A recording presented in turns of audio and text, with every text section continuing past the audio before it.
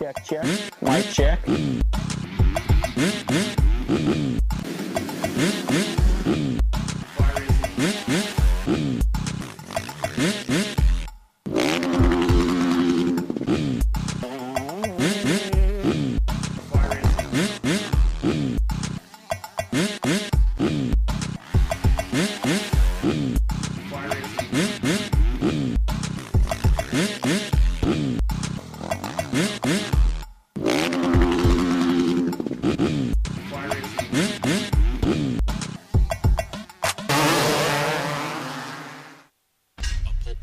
Network production. This is the Fly Moto 60 Show on PulpMX.com, taking your calls and looking ahead to the races with your host, Steve Matthes. Yeah. Welcome, everybody. Fly Racing Moto 60 Show, presented by NFAB. That's right. Very exciting times. Anaheim 3 coming up this weekend. Oakland's in the rearview mirror. Anaheim 3 coming up, and I'm excited to see what's going on. We appreciate you guys listening. We're live on a Thursday, noon. 702-586-7857. Give us a call. Talk some Supercross. Let me know what you think. Phone lines are open, and thanks to Fly Racing for everything they do for this show. Did you know they make much more than gear and helmets and casual wear? Did you? Fly produces a range of bike stands, loading ramps, tie-downs, handlebars, grips, levers, oh my, and much, much more. Visit flyracing.com to view their full range of hard parts. And, of course, NFAB. Dress up your Jeep, truck, and SUV with the hottest-looking, hardest-working accessories from NFAB. Proudly built in Houston, Texas. And they offer step systems, light mounting solutions, bumpers, and more. Take your ride to the next level. Learn about NFAB products. Visit n-fab.com. Proudly supporting the show. We appreciate it. We're going to be giving out a Fly Racing factory jacket. You know, it's cold in most parts of the world. Not here in Las Vegas, but in a lot of parts. And so we're giving away a factory jacket. So it's got graphics. It's got the memory twill outer shell construction, insulated liner, integrated detachable hood. Man, this thing's awesome. It's the exact same jacket that I have seen Trey Kennard, Jimmy Albertson wear at the races. And so we're going to give that thing away to a lucky listener today. A couple guests today on the noon hour show. Perhaps you heard of them. One is a two-time Supercross champion in Germany named Jason Thomas. And one of them is a two-time national champion and a Supercross champion named Jeff Emig. The voice of Supercross works in the booth every Saturday night. We'll get his take on what's going on in the Supercross Series, 2014 AMA Monster Energy Supercross Series. 4 rounds down, 13 to go. And we got some surprises. Justin Barcia, maybe in the bad category of surprises. Some good surprises. Justin Brayton in the good category of surprises. So, I'm looking forward to seeing what those guys can do. And going forward from here, it should be exciting. 702-586-7857. Give us a call. We got Jason Thomas coming up here shortly. And then we are going to try to give away this random jacket. Oh, by the way, in case you didn't know, I'm Steve Matthes. Taking your calls, producing the show. The Tits Legendary Tits, what's up? What's up, Steve? Did you sign on to our communication devices? Yes. Okay. And I sent you something already. You did? Yes. Dan is on one. In case you didn't get that. No, yeah. Okay, yeah, I sent it. Oh, you know what? Here we go. Communication issues. And we got a dog issue, and we got a communication issue. All right. Dane, what's up, man? What's going on? Dan. Hey, what's going on, Steve? Dan, what's happening? Well, I was just calling to comment about the TV coverage on the Supercross.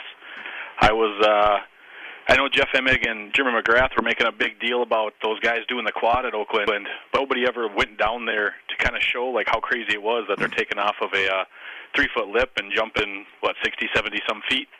It just seems like I think they could do a better job to kind of relay that to the layperson or the casual watcher of how crazy that is. Well, they could have sent Diana over there. The problem is she wouldn't really know what to look at. You don't normally wind them sometimes on the floor, but he was not there this weekend. I know he's in the booth this weekend, by the way. Okay. But I agree with you. Yeah, it would have been something good to sit somebody down there and kind of take a look at it. Part of the problem is that Will Hahn did it in practice, right? Like once or twice. No one did it in the heats and semis, and then it only happened in the main. So, basically they would have to send someone down there pretty quickly and line it all up while the main is going on, while the guys are jumping around them.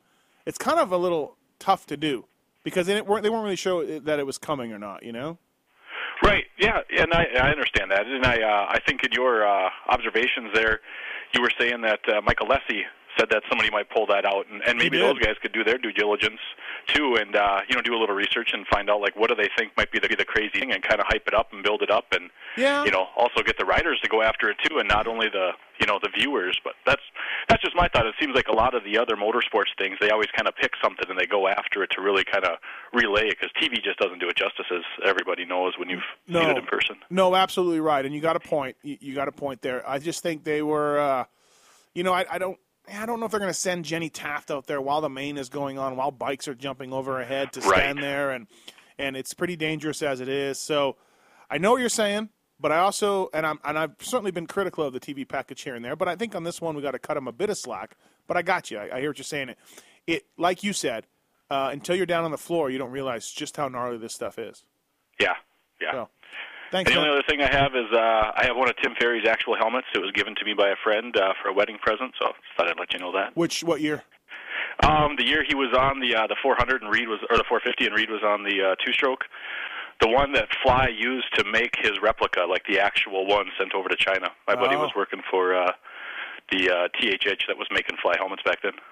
Yeah, so that would have been 03. That would have been okay. I would have been working for him, and I remember the flames and everything. Yeah. Yeah, it was the one where Dirt Rider, I think, had him on the cover crashing, so the helmet has a cracked visor and stuff like that. You can see the gold leaf popping through it. It's kind of neat. So, do you want to give that to me or no? We could discuss this. Maybe you get me some the passes for the Supercross package through JT, and I can give you a helmet. Oh, I don't run that program. And JT is just, he's just a little Nazi with that stuff. So, that's all right. I got a bunch of Ferry helmets, but you know what? I'll let you keep yours. Thank you very much, Thank Matthes. you. Thanks. All right, see you. 702-586-7857. Give us a call and let me know what you think. So some of the news this week, Ivan Tedesco on the Rockstar KTM going to a 350. The team is contracted to have a 350 out on the track. Cole Thompson was riding it for a couple races. They decided, hey, Cole, just go concentrate on the 250 series coming up on the East Coast. So because they have to have a 350 on the track, Ivan Tedesco draws a short straw, and I'm not a fan of this move, but if you're Ivan, you're a good soldier, you're going to do what you want to do. I know the 350 has had success in guys like Musquin and Roxon's hands, but if you think about it, those guys are jumping up from a 250, so they have the aggressive style, the keeping your momentum up and riding around on a 350. Ivan Tedesco, much like Andrew Short, much like Michael Lessie, he's jumping down to the 350. And sometimes those guys have some issues getting on a 350. But again, it's Ivan. He's been out a year. He's going to do what the team wants him to do. And so it's going to be interesting to see what he says from here on out. But again, I don't think the 350 is a machine that can be used competitively over here. Don't tell me about Antonio Caroli's titles. That's full works. No production rule over there, so we don't even know what that thing is and what he's doing to it. But, certainly Antonio makes it look great. But I don't know. So that's a bit of news this week. Also, Eli Tomac coming back. He's going to try to race Anaheim 3. I talked to him yesterday via text and says he's good and ready to go, and we'll see what happens. It's not 100% sure that he's going to race. He'll try practice and see how it is, but he seems to think he will. And with that, let's welcome our first guest on the show. Jeff Emming is coming up later, but this guy's also a Supercross champion, just in another country. Fly Racing Zone, Jason Thomas. JT, what's up? What's going on? Hey, so, you're a Supercross champion. Emming's a Supercross champion. That's the bottom line. I'm not really in the same category as those guys, nope. But I raced, I did my share of damage where I needed to. Supercross champion to me. Yeah, but you also claim Manitoba title, so I don't really want to be lumped in with your characterization of a champion. That is an excellent point. You're right about that. All right, okay, so let's tackle some things here on the Fly Racing Moto 60 show, presented by NFAB. First of all, Tedesco on a 350. What do you think? I don't know. I don't think that's going to go real well, to be completely honest with you. I was surprised when I heard that. That's not a solid recipe for success, in my opinion. But who knows? I've been wrong before. What about the guys that tell you about Roxon and Muscat doing well? Yeah, and I don't really think that Ivan Tedesco is either of those guys. Those guys are quite a bit younger. I don't think that older seasoned guys do well going backwards on horsepower. That's just my opinion, and everybody's entitled to their opinion. That's mine. I just think that he will do worse. I don't think in Supercross, unless you are extremely aggressive, that you can make up for the lack of horsepower. So we'll see. Yeah, it's going to be interesting for sure. I know, he'll need to change his riding style. He cannot ride the bike like he would at 450. Yeah, well, the biggest thing, I've talked to Andrew about this at length because obviously he raced one, and the biggest problem is trying to pass anyone. You can't. If you come out of the turn and try to square them up or do anything, try to out-accelerate them, you just can't. You have to change your whole tactic on passing people, and you have to set up your passes completely different. So that's where he struggled the worst with it. And obviously on the starts, we've seen Roxon get really good starts with it, but I would think that if you take, 15 starts, that over those 15 you're going to see a negative trend as far as having 100 less horsepower. But, obviously it's up to him, and we'll see. And if he comes out and does better, then hey, more power to him. Well, actually, less power to him, but congrats. Yeah, exactly right. No doubt about it. Eli Tomac coming back. What do you think he could do? I talked to Kevin Windham yesterday for a little bit, and he seemed to think, along with what you've been saying, the level of competition rises and gets higher and higher. And Windham said about round 8 is where everybody settles, and of course we're only in round 5. So what do you think? I mean, can Tomac, if he gets a top 10, is that fine? You know what? It all depends on if he's 100% and he doesn't feel any, negative impact from the crash and he's good to go, then I don't think it's going to really affect him. I think whatever he was going to do at A1, he can do this weekend. I don't think he's missed too much time or anything like that. That's really the question for me is where is he at as far as his fitness and his health and everything like that? Does he feel just as prepared as he did going into A1, or is he kind of sore and we're just going to try to sort through it type deal? That would really be my only question. And I think we'll see that throughout practice and his times and all that stuff. But if he's 100% healthy and ready to go, I don't really think a top 10 is what he's looking for. So I think, if he got 9th place, I think he would probably be a little bit disappointed if he, all things being, 100%. Mm-hmm. Okay. Yeah, I guess that's the question, right? I mean, a guy like Tomac, maybe he waits till he's 100% to come back. I think that's why he did. Right. He didn't race at Oakland. I think he could have raced at Oakland, but I think he just wanted another week. So, because obviously all eyes are going to kind of be on him when he gets out there. Everybody's seen what everybody else has, but we really haven't seen what Eli has. So I think for him, it being his first year, the championship's out of the question at this point. There's really no reason to go a week early if you're not prepared. So I would expect him to not come out there until he's ready to, try to contend for a podium or whatever he feels is up to his standard. Luke has a question for you, JT. Luke, what's up? Thanks for calling the Fly Racing Moto 60 show. What's your question? Hoping JT has some insight. If Millsaps, kind of a two-part question. If Millsaps didn't get hurt and they didn't bring in Tedesco, who then would have been on the 350 if Rockstar had to have one on the track? And how does BTO not fall under the same umbrella of having a 350 on the track? How did they get out of it? You know what? I'm not sure, and I wasn't really up to speed as far as the requirement of having a 350 guy out there.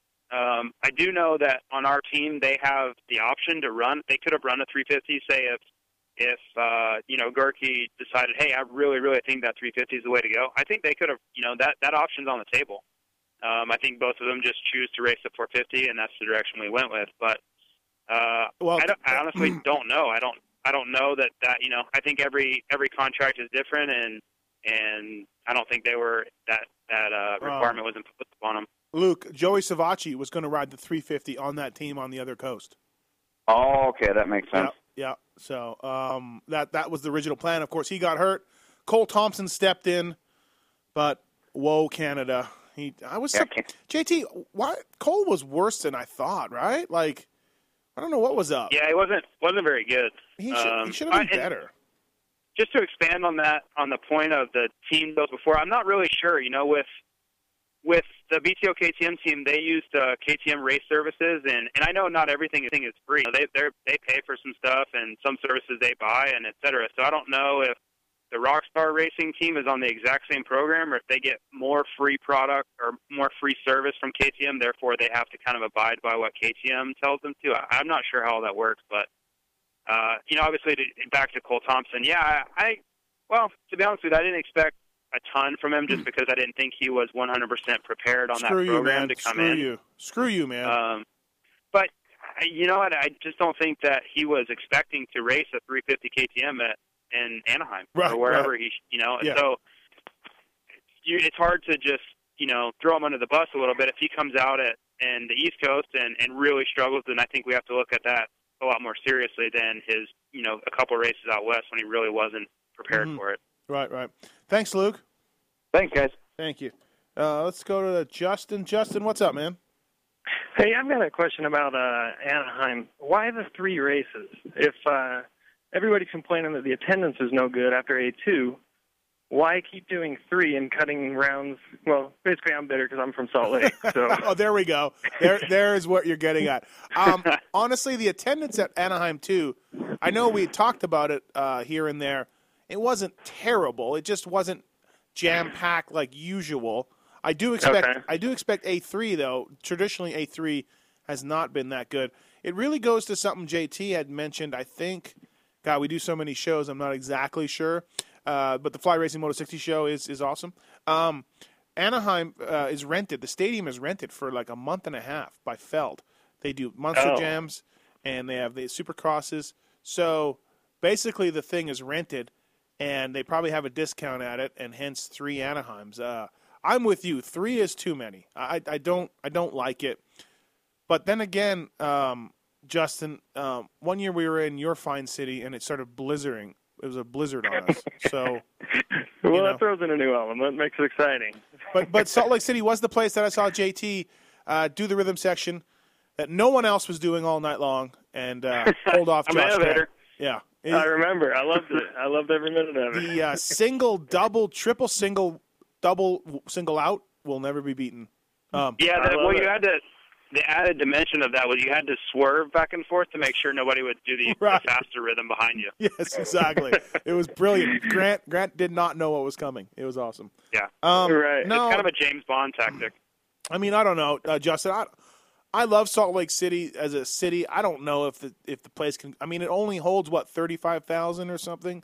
It's not that big. I'm not even sure. Yeah, it's not that big. It wouldn't have anything to do with us having a national, right? Because that's Feld versus MX Sports, right? No, I don't think so. JT, you think that's anything to do with it? No. I think it was. Probably a combination of there wasn't a ton of upside as far as potential attendance. They already were selling it out and probably thought they could make more money somewhere else. And there's always these political things going on too. I know John Huntsman was fighting pretty hard to have the race there. Yeah, there's so much that goes on behind the scenes for that kind of stuff. It's hard to just really pinpoint it down to one thing. Yeah, I've always just assumed that since the teams are there, everybody loved Anaheim, and I just assumed the attendance was great every round. And then after hearing all the complaints about the attendance today too, that just kind of made me a little more bitter, and yeah, that's what prompted the call. You know what I heard, Justin, was JT. Did you hear about they were trying some different pricing on tickets for Anaheim? Did you? I did, and I do know that I heard that some tickets were really expensive, but I didn't hear that they were.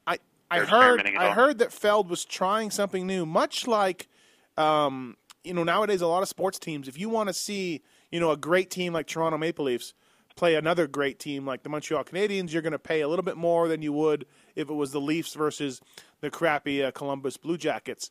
And so it's called dynamic pricing, Justin, and that's going on more and more now. And I heard the Feld folks were trying dynamic pricing with Anaheim, and it didn't look like it worked. But that's what I had heard from somebody that in the know over there.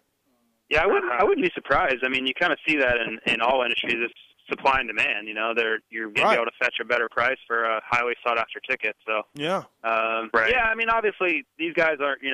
It's a billion-dollar company they're running with Feld, so I'm sure they're going to look at every possible way to maximize revenue that they can. That's right. Sure. Yeah. Thanks, Justin. Okay. Cool. Yeah. Thanks for taking the call. Thank you. It's a little interesting, and it's a lot of stuff behind the scenes about what goes on and this and that. All right, I'm going to ask Jeff Emig some of the same questions I'm going to get asked you, JT. So if you're listening, I want to get a couple guys' different opinions. So RV has 84 points. Did you know that? Stu has... I didn't know that number, no. Okay, Stu has 66. Okay. Barsha has 56. Are they out of this thing? I don't think Stu is. Though, really not even the points number that you're telling me is why I would say that Barsha's out of it. It's really the way he's riding. Mm-hmm. He could be 10 points out of it, and the way he's looking the past few weeks, I would say that not looking great for him.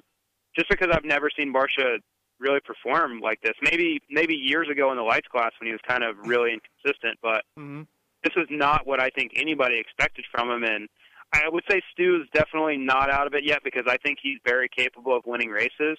And if Filippoto has one bad night or one big crash or anything goes wrong, he misses a main event like he did in 2010, then we're right back in the ball game. So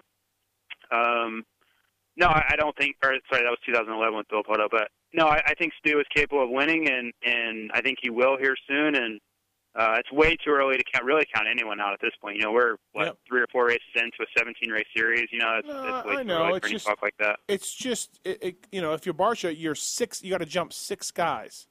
6 guys have to run into misfortune. Yeah, I don't really think he's looking at the points at all right now. I think that's the last thing on his mind. It's the results and the riding that matter. That the points are going to get much worse if he doesn't fix the riding problem. Speaking of Barsha, Kevin wants to talk to us about Barsha.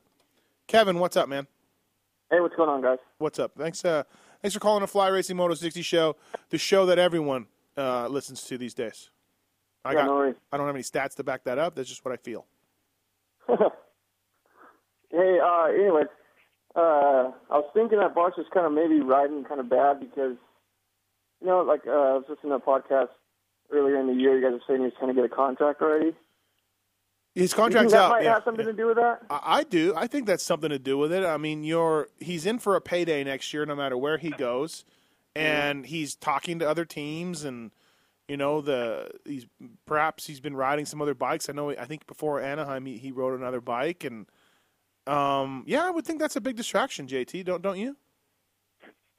I'm not real sure. I don't know. I mean, I would think that all of it has to be considered a factor at this point, just because unless he knows exactly what the issue is, then he has to kind of examine everything and take it all into account.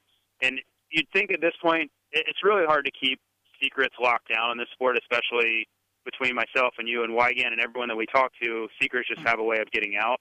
And I really haven't heard one reason that I could point to that's like, yep, that's what's wrong. And I haven't heard anything like that. So, I think it's a combination of higher expectations for him this year. Like, I think Honda looked at him and he looked at himself as a guy who needed to be in the title fight and should be in the title fight.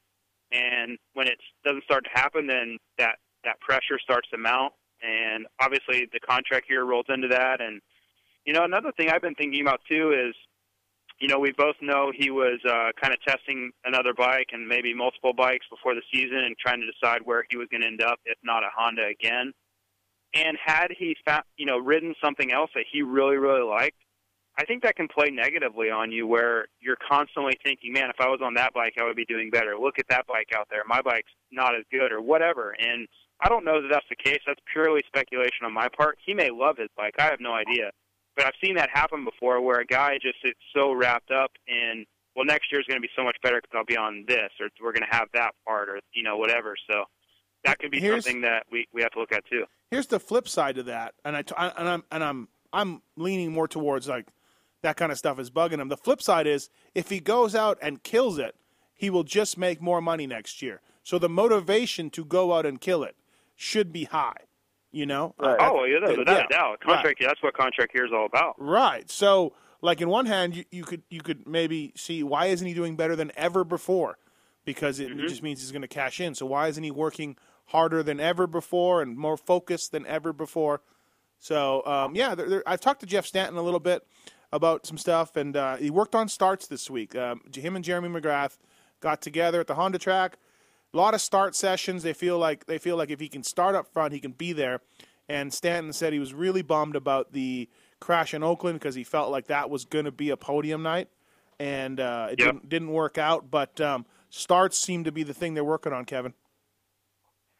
Right on. Well, cool. Thank you. It. Thanks, man. Lots of calls. We still got to give away a Fly Racing factory red black jacket, which JT is the exact same jacket that Trey Kennard and Jimmy Albertson wear, among others. They will be wearing it, absolutely. It's the ones they wear. Do they ones that they wear on parade laps? Yeah, I mean, they have a few different ones to choose from, but I'm sure they will be. The guys with the jackets on the parade lap tells me something. Yeah, you keep going with this theory, and I think it's ridiculous. I think guys try to stay warm. You think it's like they're not man enough or something. Yeah, I got a lot of theories that are out there. Yeah, and most of them are whack. Okay. Neil, what's up, man? Hey, I was wondering if you guys thought that the Supercross schedule was determined at all by Monster Jam, because I've done a few trials demos for the Monster Jam people, and they were telling us that that's like their big money maker. So they said that's the biggest money maker they have, like well over Supercross is what they told us. But I just didn't know if that also influenced what stadiums they go to. I think so for sure, and you're right. You're absolutely right. It does make. It does make a lot more money than Supercross. They own all the trucks and everything. So, what do you think, JT? Yeah, I'm sure it affects it. And like you said, Monster Jam's their most profitable enterprise as far as that stuff goes. So, definitely with the Anaheims, we've seen how it affects them. They run 3 in a row, and it would obviously want to think that if they sign a deal with Ford Field for Monster Jams, that they're going to try to work in a Supercross in there as well, since they already have the dirt and all the equipment. Mm-hmm. Tyson, what's up, man? What do you want to talk about? Hey, what's up, boys? Just throwing it up there. I'm just calling in from the great state of Illinois, where it was negative 50 degrees yesterday. But anyways, calling because thinking about Jason Anderson and what a success story with Bobby Hewitt and the guys on the Rockstar Suzuki. A couple years ago, if we really would have asked ourselves, so much your name was Jason Wygant, you probably wouldn't have said that he was going to be as successful as he is today. Mm-hmm. What are the odds that we could possibly see the same success story with Zach Bell? Because I just realized the other day that he was actually on the West Coast, and he's gone again, and you really haven't even heard anything about him. But yeah, it's not a bad point. Certainly, Zach Bell, I mean, he's got the talent proven by the results and the ride and everything else. But, man, I even think Anderson, even in Anderson's not-so-good rookie year, he showed more than Zach Bell. But what is JT, what do you think? If Zach Bell ever gets a start, I think we'll see something out of him. He finally got one. Well, because you kind of have to look. I mean, his first couple races, he was leading, what was it, Southwick until he wrecked, and then he was up front at Unadilla before he wrecked. And I mean, if he can figure out how to, and I'm obviously making he could do. Yeah, and I'm obviously making light of it because at his first race ever he hole shot it, and he said he finally got a start. So no, I don't know. You know what? I'm not. If I had to choose if I think that was going to happen or not, I'd probably say no, just because of his track record so far, and he hasn't really been out. This sport takes a lot of things. Being healthy, being the main one, and to get any longevity or to put any kind of series together, you have to stay off the ground. And he really hasn't shown an ability to do that. And I think he had kind of the same issues as an amateur. So, I wish all the best for him. I don't really know the kid at all. I feel sorry for him that he keeps getting injured, but it's something that he's going to have to sort out if he really wants to, make it or have any kind of like long-term career. Tough sport, man. It chews you up and spits you out. No doubt about it. Did the team kind of pull him, or is he out for injury? I mean, no, yeah, he crashed at Phoenix practice and broke his collarbone. Oh, okay. Didn't know that. Yeah. All right, thanks, Tyson. All right, see you. JT, talking about Barsha and silly season a little, how did that silly season stuff affect you? Were you in talks? Were you in talks with teams and stuff? Yeah, I would say it probably didn't affect me at all. Okay, all right, just checking. No, honestly, I was with from 2003 until 2013. I was only with 2 teams. So what about you were almost on Yamaha Troy? I did, yeah. At the end of 05, it came really close to going to Yamaha Troy. So I don't know how that would have went or how it would have played. The rest of my career would have played out, but. With damn close. Osterman as manager back then, right? And He was, yeah. Well, that would have been McFarland and Metcalf years. Matt Walker, was that year? Yeah, they were there in 06. Yep. Okay. Yeah. So, yeah, it was. The thing for me was I was making a lot of money at the time doing what I was doing, and I kind of told Osterman, and if I'm going to do it, then I want to be considered like a real guy and get paid well and bonuses and all that kind of stuff. I don't want it to feel like we're going to just take a flyer on this guy because I can keep doing what I'm doing and make really good money. So yeah, at the end it didn't work out, and they kind of looked at it a different light than I did, and it was all fine, but it would have been interesting to tell you. Yeah. Hey, Jared, you want to talk about Barsha? Question, going back to what you guys were talking about a minute ago. That Barsha just too much of... Oh, Jared, your phone is breaking up, Jared. Oh, man. Oh, it's your one shot. Your phone is having a Barsha-like year. Oh, you're gone. All right. Hey, JT, by the way, Toyota Triple Challenge. Did you hear about this? No, I saw something. I have no idea what it is. Okay. The rider who accumulates the most points in Anaheim this weekend, in Texas in a couple weeks, and then, of course, Giant Stadium, gets a free Toyota Tundra. Oh, nice. I wonder if Villapoto would turn it in and get a Raptor or something. Yeah, that'll be awesome to see what happens with that. Yeah. And then, if the guy sweeps all three, he gets $250,000 and the truck. Oh, wow. Which, That's pretty cool. I could see someone sweeping all three. Like, oh, yeah. So it's this weekend? This weekend, Dallas and New York. Dallas and New York. Okay, cool. Yep. Yeah, that's exciting. And we haven't had anything like that since like the Vans Triple Crown and all that kind of stuff. So what if RV wins the truck and they're presenting to him and he poops on it, like right there on the podium? I think you'd probably go to jail for indecent exposure. But. Yeah, okay, maybe that, right? Good times though on the. That's a cool thing that the Toyota's doing, Toyota Triple Challenge. So yeah, that's actually pretty cool. Kind of a neat deal. So well, it adds another element. $250,000 is not a joke for sure. No doubt about it, and it's definitely easily to win. All right, before we let you go, JT, 250 class this weekend, Anaheim 3. Who do you got? What do you think is going to happen? Are we going to see a return to form by Seeley? I think so. Yeah, I think Anaheim suits him. It's slippery. It takes a lot of finesse, throttle control, and Anaheim 3 is always the most slippery of the three. So I think he'll be back. I think that just the whole atmosphere suits him. But I think that Dino had a breakthrough weekend too. So I'm really looking forward to all three of those getting out together and letting them sort it out and having a great race. Do you see anything? So you're counting out the 16 a little bit. Not counting them out, but you like Wilson, Seeley, and Anderson to do something. Well, and the only reason I say that is because I haven't seen Zach show the speed that the other three have, and I really would have said the same thing about Dean until last weekend, where basically he got robbed. Like that was his race to win. Yeah. Obviously Anderson won and did all the right things, but I felt like that was Dean's race. He did everything he could in his power to win. And we haven't seen that from Zach yet. He hasn't shown on any weekend that he was the best guy yet. So until he does that, I think those three have proven they're just they've done just one notch better.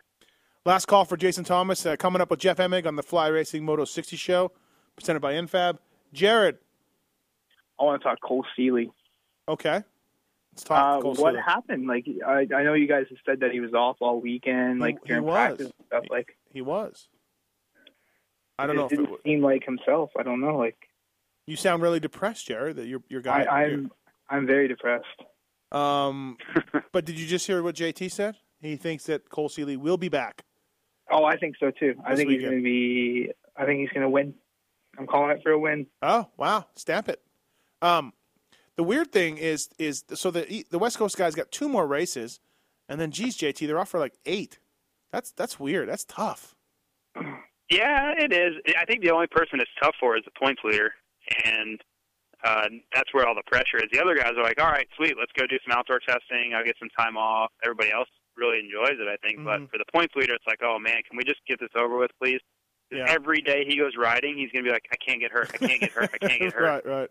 So, and back to Cole Seeley, I just think maybe I think maybe the pressure of the red plate got to him a little bit. That's just me guessing, but yeah, maybe. I mean, he's never really been in that situation too much. He hasn't won a title.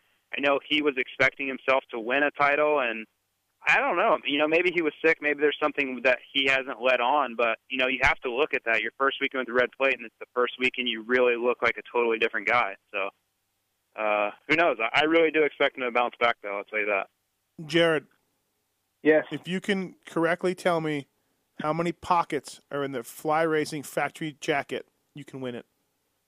Oh my God. Think about a winter jacket. Think about a winter jacket. You're gonna have your two front ones. Okay, I'll give you the two front ones. But like, I'm gonna guess like 4, 5. You can't. That's two guesses. Okay, 4. No, you're wrong. No. All right. You're close, but not quite. All right. But good try. Anything else? Nope, that's it. I mean, you saw the magazine cover this morning. I posted on Twitter there. All right, Jared, we're gonna give you the jacket anyways. I'm such a dick. We're gonna give you the jacket. Oh, you're such a nice guy. Fly Racing factory jacket, retail price $140.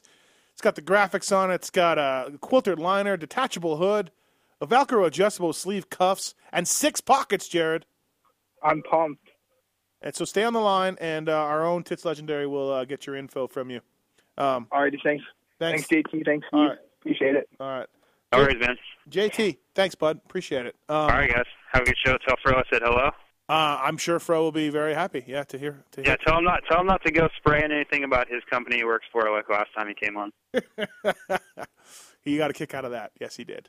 I'm gonna kick him for it. Yeah, right. Exactly. Thanks, Just JT. like he kicked Larocco in the helmet. Oh, yeah, it's a good one.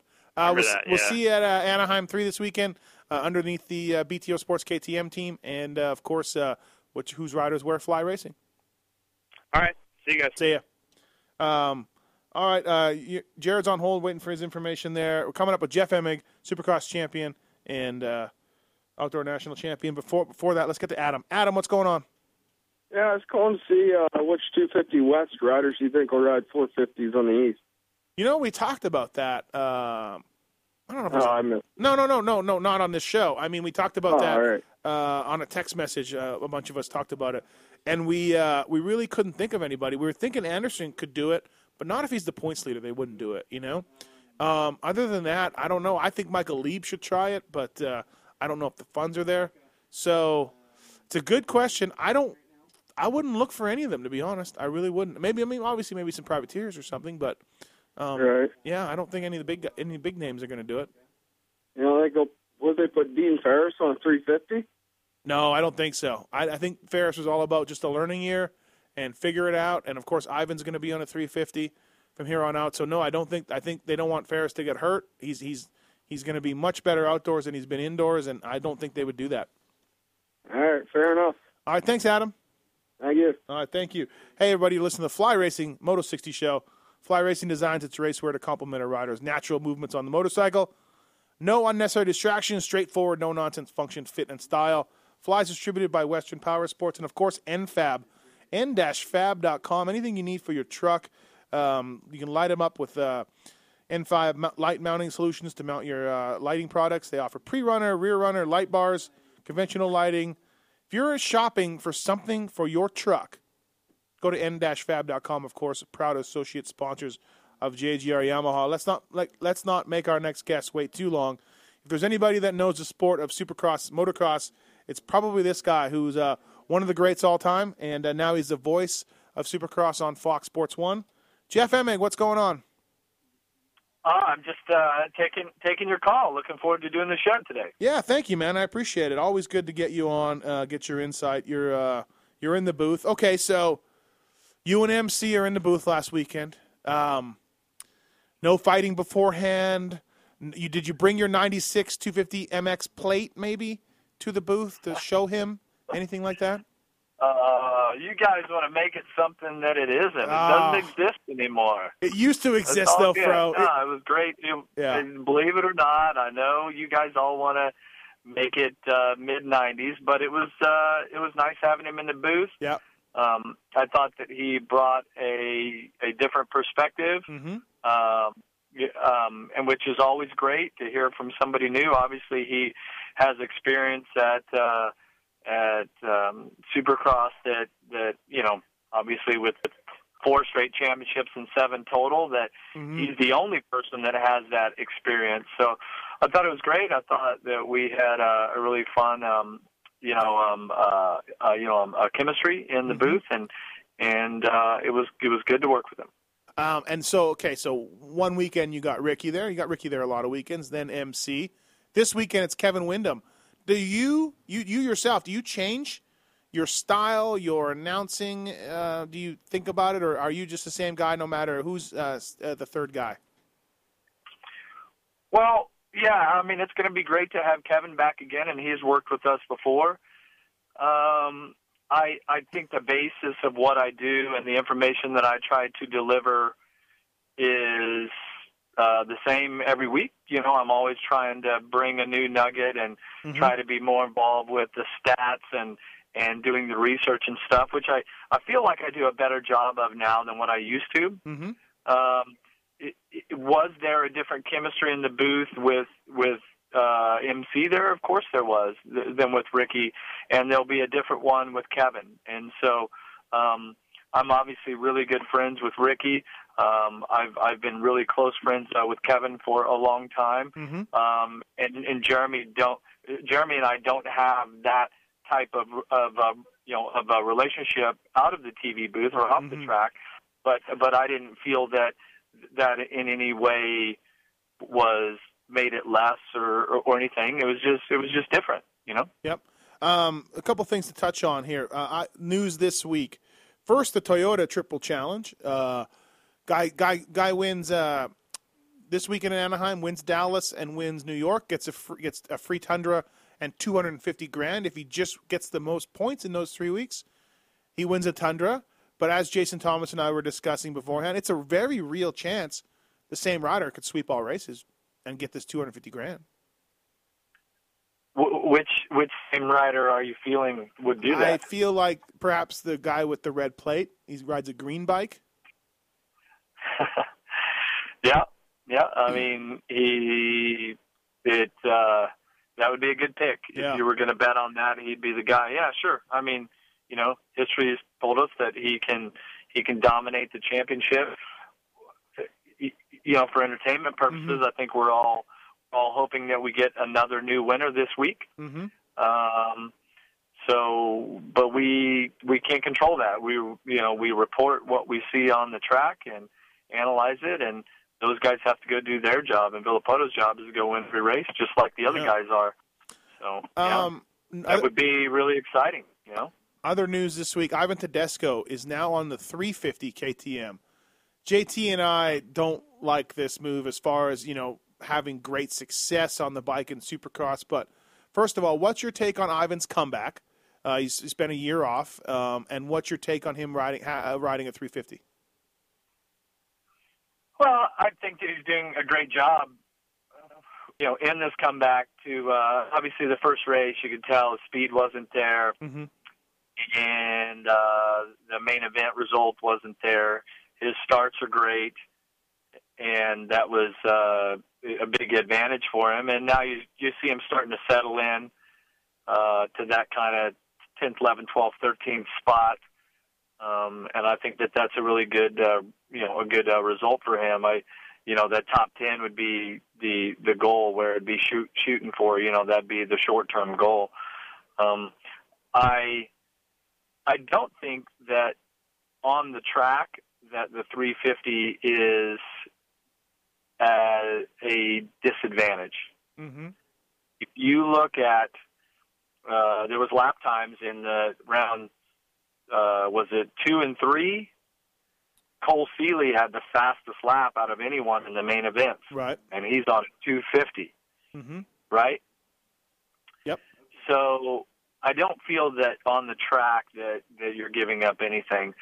But I will have to say that it's my general feeling that you will give up something off of the start. And so now for Ivan, he would be taking his strength.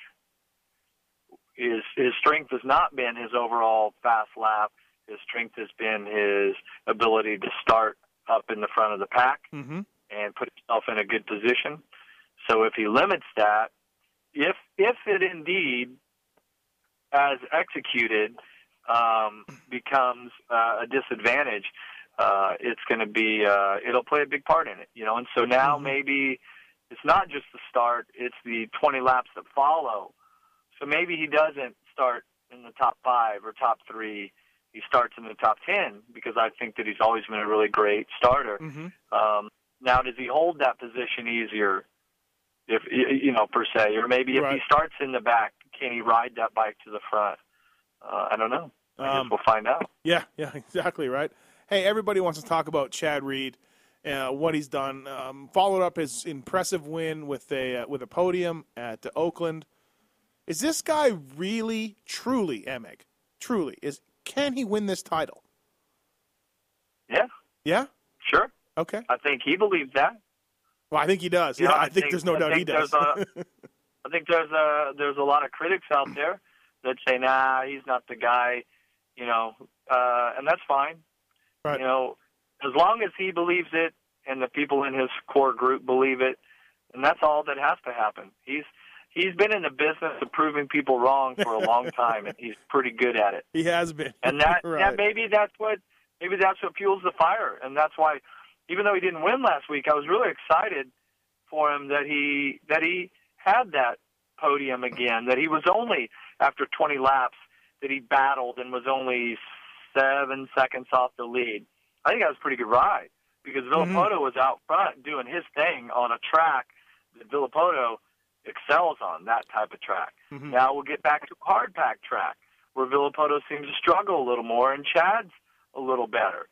So 7 seconds over 20 laps, that may be an equalizer. And so the fact that he has, even if he could have just, that one bad result with that 9th, I guess it was in Phoenix, man. If that was even a top 5, it would be quite a bit different. So, there's a lot of ifs, ands, or buts involved, and the proof's in the pudding. Yeah. He put up another podium finish, and I think that he is in a very good place. And can he win the title? Sure, he's done it twice. 702-586-7857. If you have a question for multi-time Supercross national champion Jeff Emig, he's on the line with us right now. Talking about the dirt, and that's funny that you mentioned it because it was my next question. You've raced Anaheim, and is it drastically different from everything else? Or is Phoenix close to the same? Are the other places close to the same? Or is Anaheim its own sort of beast? I think it's becoming its own sort of beast. The Feld Dirt Crew has really been very conscious over the last decade or so at putting down that road base, kind of a gravelly bottom, so that in the event that we actually had some rain here in California, which we haven't had, and it's overcast right now. It's been one of those days where it looks like it's going to rain, but it's probably not. So naturally, when they pick up that road base, when they skim the clay off the top and pick up the road base, a little bit of it comes with it. So over the years, and especially as the dirt goes on each time it's been in there for 5 weeks, it ends up just being a little marbly. So it's hard on the bottom with a lot of marbles on top. So it gets difficult to lean the bike over in the turns, and it gets really hard packed. So you have to have somebody that excels at that. Who's been your biggest surprise in the 450 class? Some would say Pike, some would say Brayton, maybe Chad. Is there one guy that really surprised you the most? Chad winning, sure. Okay, yeah. I mean, it's all about winning. But when you not to in any way, shape, or form, discredit Pike, but a quote win for him is not necessarily a win. Maybe it's a little bit out of reach for him, but his results that he's had this year have been wins. In his book, he should be celebrating because those have been outstanding rides. given all the different obstacles that riders have to face. And let's face it, some riders have different potential than others, you know? Mm-hmm. Yep. So yeah, that's been great. I'd like to say it would be easy to say that for Brayton and JGR Yamaha that they had a win in Phoenix, but I think that he's now put himself in the category where a win is actually a first place. Right. Yeah, maybe, right? I mean, does that make any sense, you know? Yeah, for sure. If it's my own twisted way of categorizing it. But, yeah, I'd say, and that now the expectations have changed, and he gets a 5th last week. It should have been a 6th. I didn't see exactly what happened to Roxon. Did he fall, or did Brayton pass him back? I'm not really clear on this because we were... I don't know because I was watching too, but I think Broxton had to make a huge mistake for Brayton to make up those seconds on him at some point.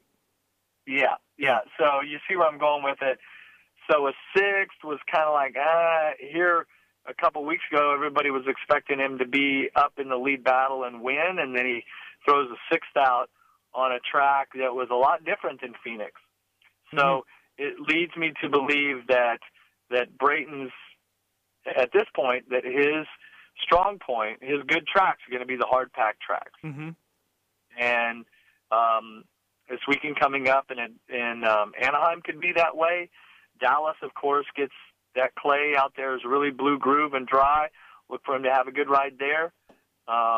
If it's soft and rutted and really choppy, and maybe not so much. Mm-hmm. So, but the point is that, I mean, you have to do it every week, you know? Yeah. You can't say, I'm good on this track or that. And not that he's saying that. No, I'm saying that. So, that's being really, really critical with my analysis. And that's something that I feel I'm probably better at now than what I used to be is really, getting down to the details and not being afraid to comment on that. Mm-hmm. Where do you see Tomac fitting in? He's coming back A3 this weekend. We all know what happened at first race, but what do you think is a respectable finish for him, and where do you see him fitting in? Oh, I see him being, well inside of the top 10. Okay. Easy. Yeah. And that thing, it makes it a little tricky because last night I did my fantasy picks for the Rocky Mountain Fantasy Supercross contest, mm-hmm.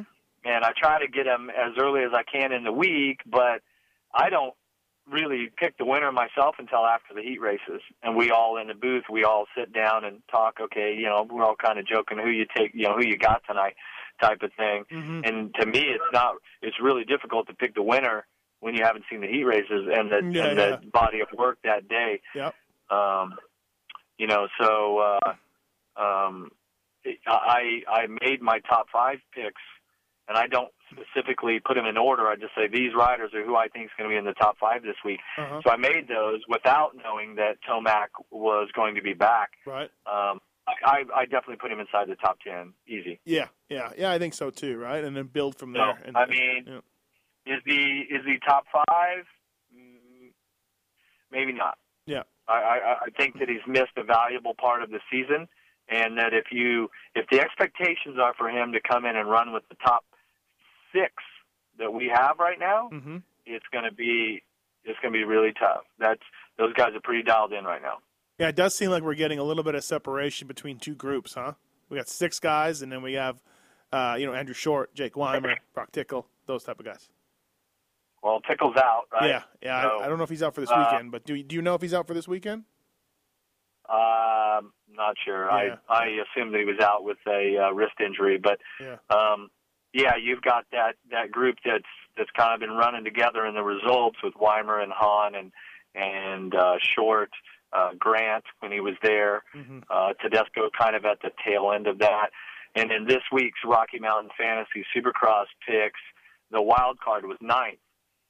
So I got really strategic and really tried to do my research to come up with and really not just go on my gut, but a real educated guess for who I think would be 9th. And I went again. I went again with Will Hahn. I picked him as 11th last week, and then I picked him for my 9th this week. And that could kind of throw things off a little bit, because do I think that his teammate Eli Tomac can come in after being off with an injury and beat him? And my honest answer is yes. Yeah. So, now it's like, okay, now I've got to figure out my 6, 7, 8, 9. That order is I feel like that order could be upset a little bit.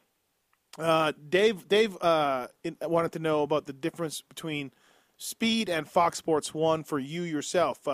Obviously, it's mostly the same crew and everything else, but what about the switch to Fox Sports 1? For us, production-wise, it's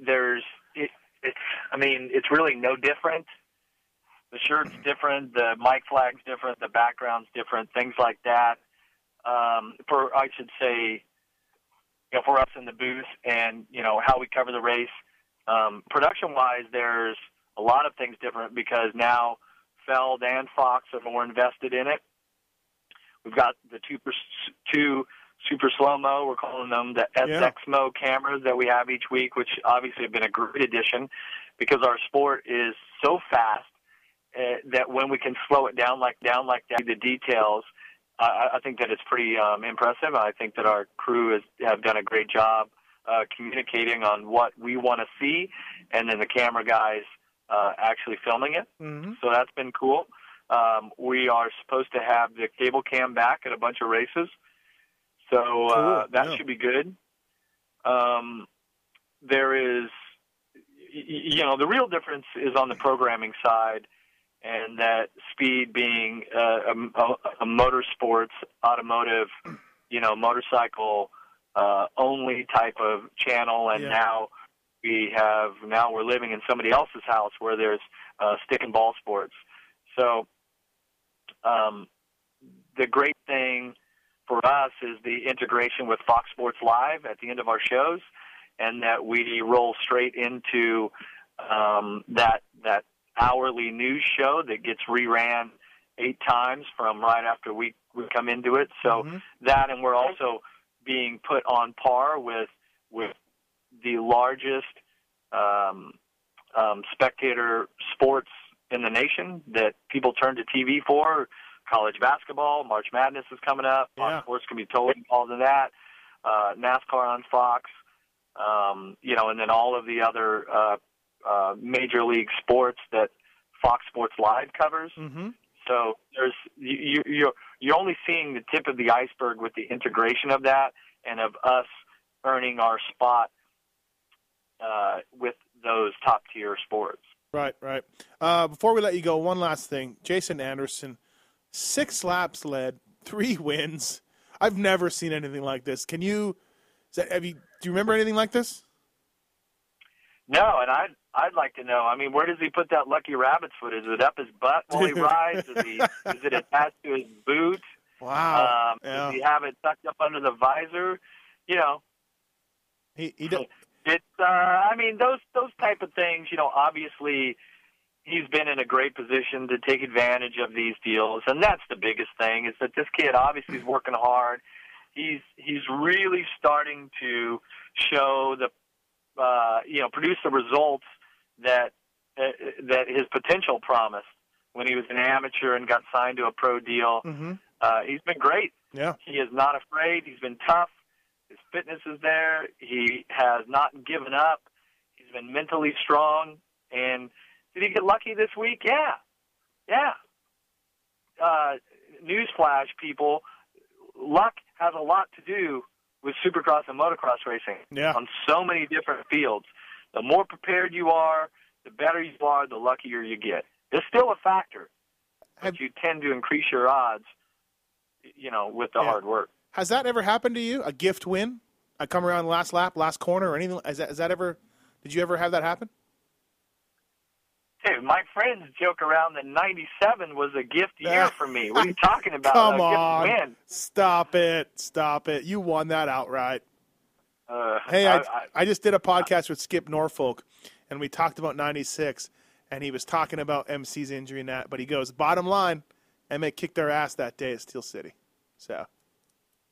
Cool. Yeah, that's I appreciate him saying that, because not a lot of people remember that Jeremy came back and won the second to last race, won both motos. Yeah. Yeah. It's like, so now it was a head-to-head. So, yeah, I'm really proud of that. Yeah. I appreciate him saying that. All right, Jeff, thank you for coming on the show. Appreciate it. Fly Racing Moto 60 show presented by NFAB. Always good insights. Thanks for your time. Good luck this weekend in the booth with Kevin Windham and Ralph, and I'm sure we'll see you there. Yeah, don't forget to go on www.odigrips.com and check out the new grip. Check it out, and if you happen to see me out at Star West or something, hit me up for a free sample pair of grips, all right? Nice. Well, yeah, our listeners, I'm sure, will do that. Thank you, man. Cool. All right. That's Jeff Emig, everybody. The great Jeff Emig. Man knows Supercross. There's no doubt about it. Thanks to you, everybody. It's been that time. It's time to wrap it up. Fly Racing Moto 60 show presented by Fly Racing and NFAB. Fly Racing makes much more than a gear, helmets, and casual wear. Fly produces a range of bike stands, loading ramps, tie-downs, handlebars. Visit flyracing.com. Thanks to Jared for calling in. He won the Fly Racing winter jacket. And, of course, NFAB, proud sponsor of JGR. Anything you need for your truck, n-fab.com. I'm your host, Steve Matthes. Tits. Yeah. Thank you for coming in today. No problem. Stellar job behind the is that a keyboard? What is that? It's a Mac. No, the phone system. No, it's a phone system. Stellar job behind the phone system. Yeah, you got it. Yeah, stellar job. All right, everybody. We'll see you next week. Thanks for listening.